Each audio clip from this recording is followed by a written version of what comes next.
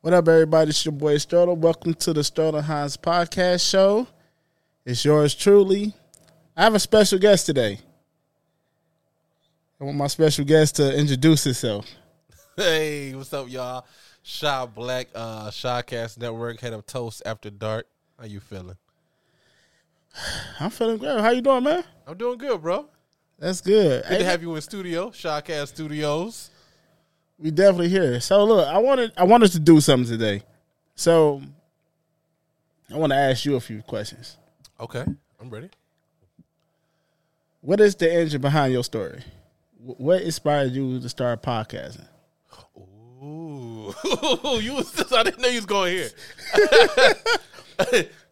All right. No, what started me to start podcasting was, I have a voice. Obviously, I started doing poetry. Mm-hmm. And that led me into, I wanted to expand it beyond just the standard format of poetry. Right. And just talk to the people. And so what's a better way to talk to people? What do I do all day at work? I listen to podcasts. Mm-hmm. So why don't I just try out podcasting? And then eventually, that's what I ended up doing. I tried it out. I remember when you started doing it, I was like, I'm supposed to get mine. We were supposed to start together, if you remember. Mm-hmm. You started doing yours. I'm like, man, I got to do it. And I pushed it off for a minute. Then the pandemic came. I was like, you know what? It's the perfect time. Perfect time. All right, so you started a podcast. What was going through your head as you was going through the motions? Was it like, I hope this don't be a failure? Or like, what are some of the things that was going through your head as you were starting the podcast? You know, I didn't look at it in terms of success or failure, because I knew it was going to be a struggle. I'm not new to the entertainment world. You know what I mean? I wasn't worried about that. I figured consistency would be key. Mm-hmm. So I wasn't necessarily worried about that. What went through my mind more so was certain quality aspects. Mm-hmm. One of the reasons why I wait so long is because I'm very particular about how I want to sound, how I want things to be presented, how I want things to look, which is why it took so long for us to even come on video. Mm-hmm. I was very particular about not just putting anything on air just to say I have video. Right. I wanted it to be kind of streamlined, kind of look nice and neat. You don't have to be the best, but look nice, presentable situation. Do you feel like you took the same approach with podcasting as you did with poetry? Like, do you feel like you took that same approach, or was it a different approach with it? See, with poetry, for me, it was all about learning the ropes first. Mm-hmm. It was about looking at what everybody else was doing, seeing where it's similar in that way. You look at what everybody else is doing. You see what they're not doing. You kind of look at what you want to do. You kind of find your niche, that little thing that you may be looking for. In terms of the approaches, it's different. It's different forms of entertainment. Mm-hmm. With poetry, it's more serious. It's more got to teach you something. Got to learn something. And sometimes it's not. Poetry could be anything. That's what they say. Poetry could be anything. But podcasting literally can be anything. There's cooking shows. There's shows about marijuana. There's shows about hip hop, jazz, talk, black culture. So I found more freedom in doing this than doing anything else. So I want to stay on the poetry subject just a little bit. See, now that both of us we both had our own right. How many poetry albums did you have? Come on. I did 2 proper, and I did about 4 little EP mixtape stuff. Okay. Now with both of us being like in the spoken word game, poetry game, a little bit more. What was the process of that working on your first one? Ooh. Like what was going through that head when you was being in creative mode? It's funny you say that because I'm approaching 15 years of being in the game of doing. By the way, you was one of the inspirations behind me starting it. Well, thank you. I wouldn't have done it if I didn't see you take the length of doing it. Well, thank you. I appreciate you too. I see you doing your thing. I said, okay, Sterling. It was great, but it's not about me. Go ahead. But, I'm sorry. What was the last question? What was pretty much what was the driving force doing that? What was your thought process? What was the creative mode? How did you get into creative mode while doing the first poetry album? Oh, okay. So for me, I work a little backwards. Mm-hmm. And you may remember this from, here's a little history, people. Me and Sterling used to plans to make venture in the hip hop world when we were younger. Mm-hmm. And I don't know if you remember this, but we used to make the album and the album titles first. We both did that. Yes. Before the writing process. Yep. And I still do that. Mm-hmm. So I came out with I wrote a poetry album called Black King Spills. Mm-hmm. I knew the title was going to be Black King Spills. And from there, I formed the format. I made a whole 17-track playlist of songs or poems I wanted to have. Mm-hmm. Now, some of them, I made altercations to what actually became natural. But the general idea and theme for this album is going to be this. Mm-hmm. I'm going to have this many tracks, this many skits. We did skits back then. And this is what I was going to do. What I wanted to do was I wanted to do everything on my own at the time, but I couldn't. I didn't have the resources, the funding, the backup, anything. So I had to outsource everything. Right. It's so much easier working like that now because how much stuff technology had upgraded nowadays. Yeah. Yeah, for sure. I went to Harry Enigma Graphics for my cover art. Shout out to him. I went to KV Cav for the studio time and recording and the beats and the instrumentals. Shout out to him, KV Cav. And we came out with a dope project. I think it's probably one of my finest work in terms of complete whole albums, but it's such a rookie out. Like I listened to it the other day, and it was such. It's so young, but it's me at 22.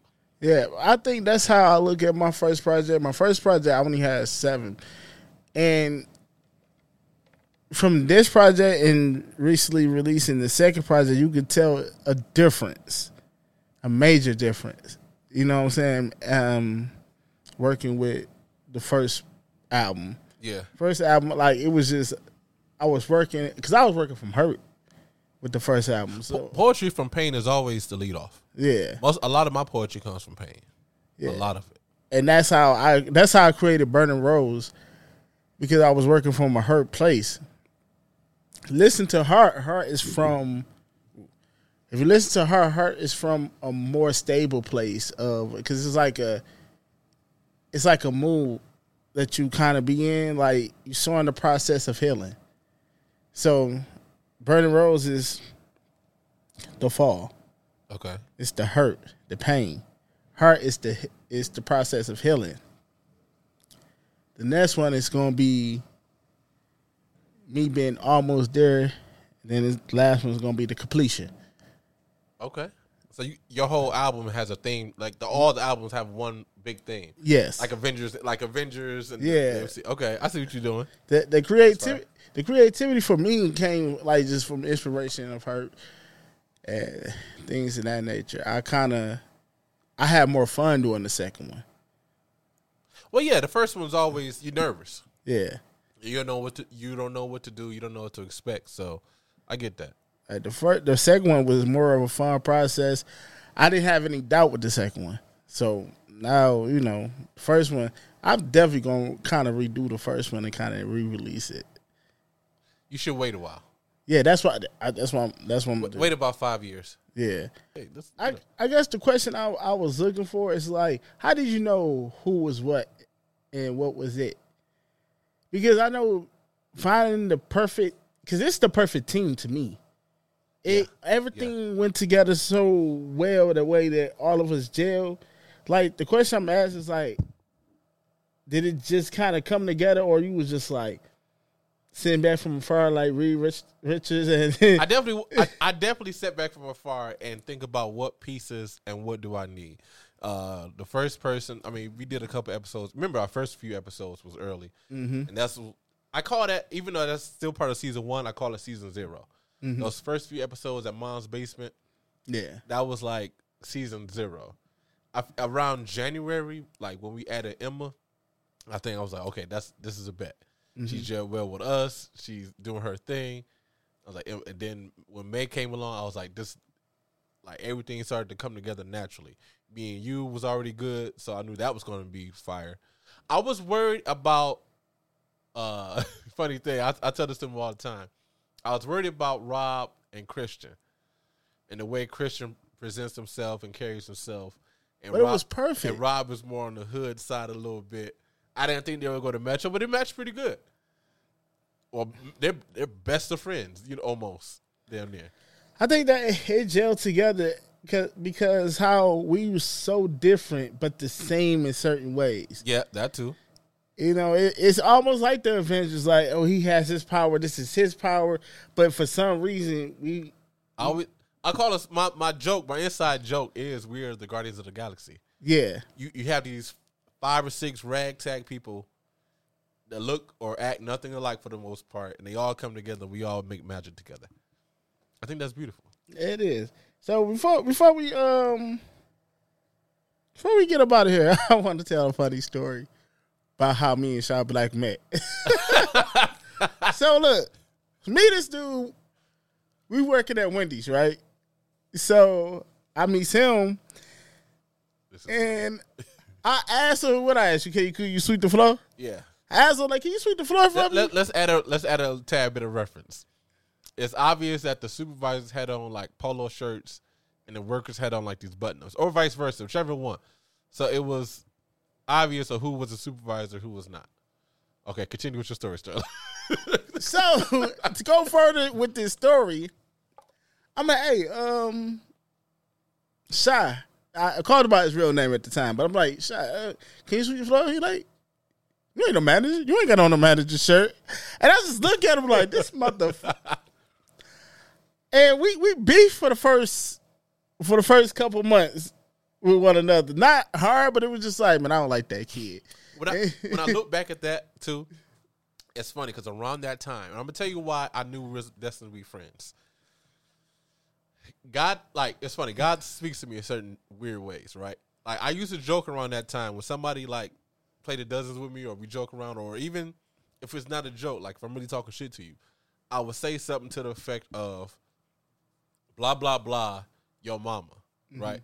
And someone was like, don't say that. And I was like, and when I found out everything about you, I was like, oh, thank God. I'm glad I didn't say that. Because we would have been beefing. I think we came together. Everything was meant to be because, man, we was trying with the whole creative thing. We came together on the music, hip hop. Yeah. We was hip hop heads, just music heads, and it was the phones. Then it was like oh, yeah. I remember you used to sell Metro. You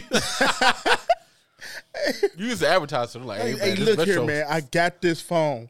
And this phone does this. It's only $20 a month, whatever it was back then. It didn't seem like I used to sell Metro. It did. You was very pro Metro. Yeah, I was for them when they first started, and I stopped doing that because it was kind of corny. I hadn't believed in them. I wanted to go to the big boys, back to the big boys after that. That's funny. So, man, this has been a pretty good interview. You didn't even know I was gonna do this. I had no idea. This is dope. This is why I've been wanting to do this episode for a long time, but I feel like people should know more about you. Just put it out there. I appreciate that. I don't. We made a lot of magic together over the past years. Yeah. To come and meet in the dead middle of something nice, beautiful. Yeah, it is. And what's next for me is expanding the Shotcast network. Of course, I'm back in the poetry scene. I'm doing Wine Toast Poetry. Mm-hmm. That's going to be fire. I'm going to be a feature on there. Definitely. So it's just about working what I have right now between the poetry and the podcasting and just expanding and building. At this point, I want to be a river of knowledge, a river of help. I don't want to take away. I want to add to it, and I want to leave a legacy for my kids. And I think I'm going to spend more doing more producer work, working more behind the scenes with a lot of other people in the future, and continue to write, man. I start back writing music again, so I'm going to write. I'm going to get my Neo on again. Okay. That's fire. And people just, if you hear something, it's going to be one of the moments where y'all hear something, and y'all going to see the credits, and it's going to be magic from here on out. That's what it's about. I'm telling you. All right, people, that's been our show. This has been the Sterling Hines podcast show. Like I said, to me, it's going to be one of the dopest shows. Y'all got to check it out, man. Shah got a story. We all got a story, man. Check it out. This was just the start. thinking about doing part 2, but he don't know it. But man, that been our show today. Peace. Peace.